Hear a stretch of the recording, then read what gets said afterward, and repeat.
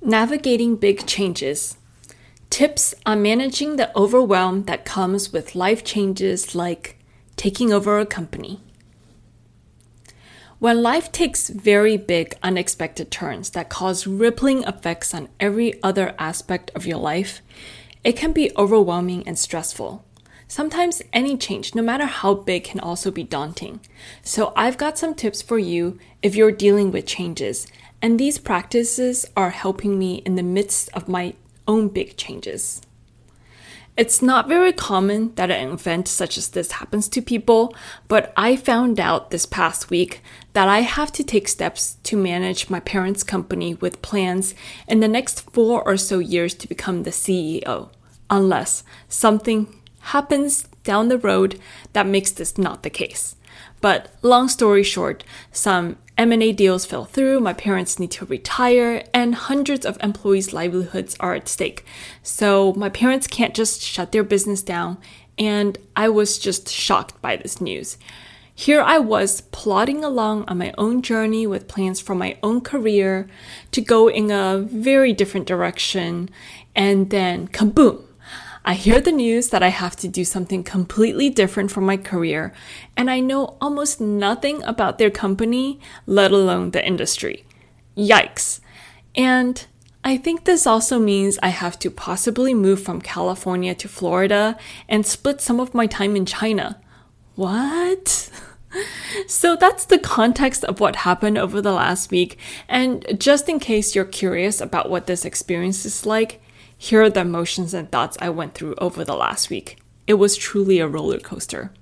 1. Complete shock and inability to let the news fully sink in. 2. Lots of crying from having to let go of my dream of having my own life coaching business, at least for the time being, and feeling the gravity of suddenly having a huge weight of responsibility fall on my lap. And just, there goes my plans for a much chiller life. 3. Anxiety and stress about what the heck I'm going to do, where I'm going to start, how am I going to get started, and this means that I got a lot less sleep. 4. Acceptance and realizing this is real, because I had to book a business trip to Denmark the next day I heard the news for a trip that's less than a week from now. And my dad asked me if I'm ready to go into the office on Monday. And then subsequently having to tell my current employer that I have to quit on very, very short notice. 5. Ta-da! This is the magic turning point because I did some inner work. So I was feeling more centered and grounded after realizing it was futile for me to create more stress than is needed by thinking too much about my situation before I even got started. I know that I'm going to be okay. I'm just going to start out and scope the situation and figure it out from there. 6. Starting to feel more confident after talking to a few friends and getting a pep talk where they reminded me that I'm a badass who is very capable and smart, and I've made it through big changes and big career leaps in my life before. That I have it in me to do this, to take over a company, and that they wouldn't just say this to anyone. They know that I am very capable. 7. Feeling more curious and excited for this opportunity by seeing the possibility that maybe way down the road, I could incorporate or even coach employees in ways that are meaningful and impactful, such as transforming the culture of the company to align with my own values and their values, empowering women leaders, implementing even more sustainable and environmentally friendly practices, so on and so forth. 8. Feeling a sense of calm, knowing that I'll just keep taking the next best step, and that's the best I can do, so I don't need to plan too far ahead or worry too much. 9. feeling nervous, but also empowered and ready, knowing I just have to take this in small strides, that I can start out as a director managing a couple of departments and know that I'll still have my dad around for a few years to help me out.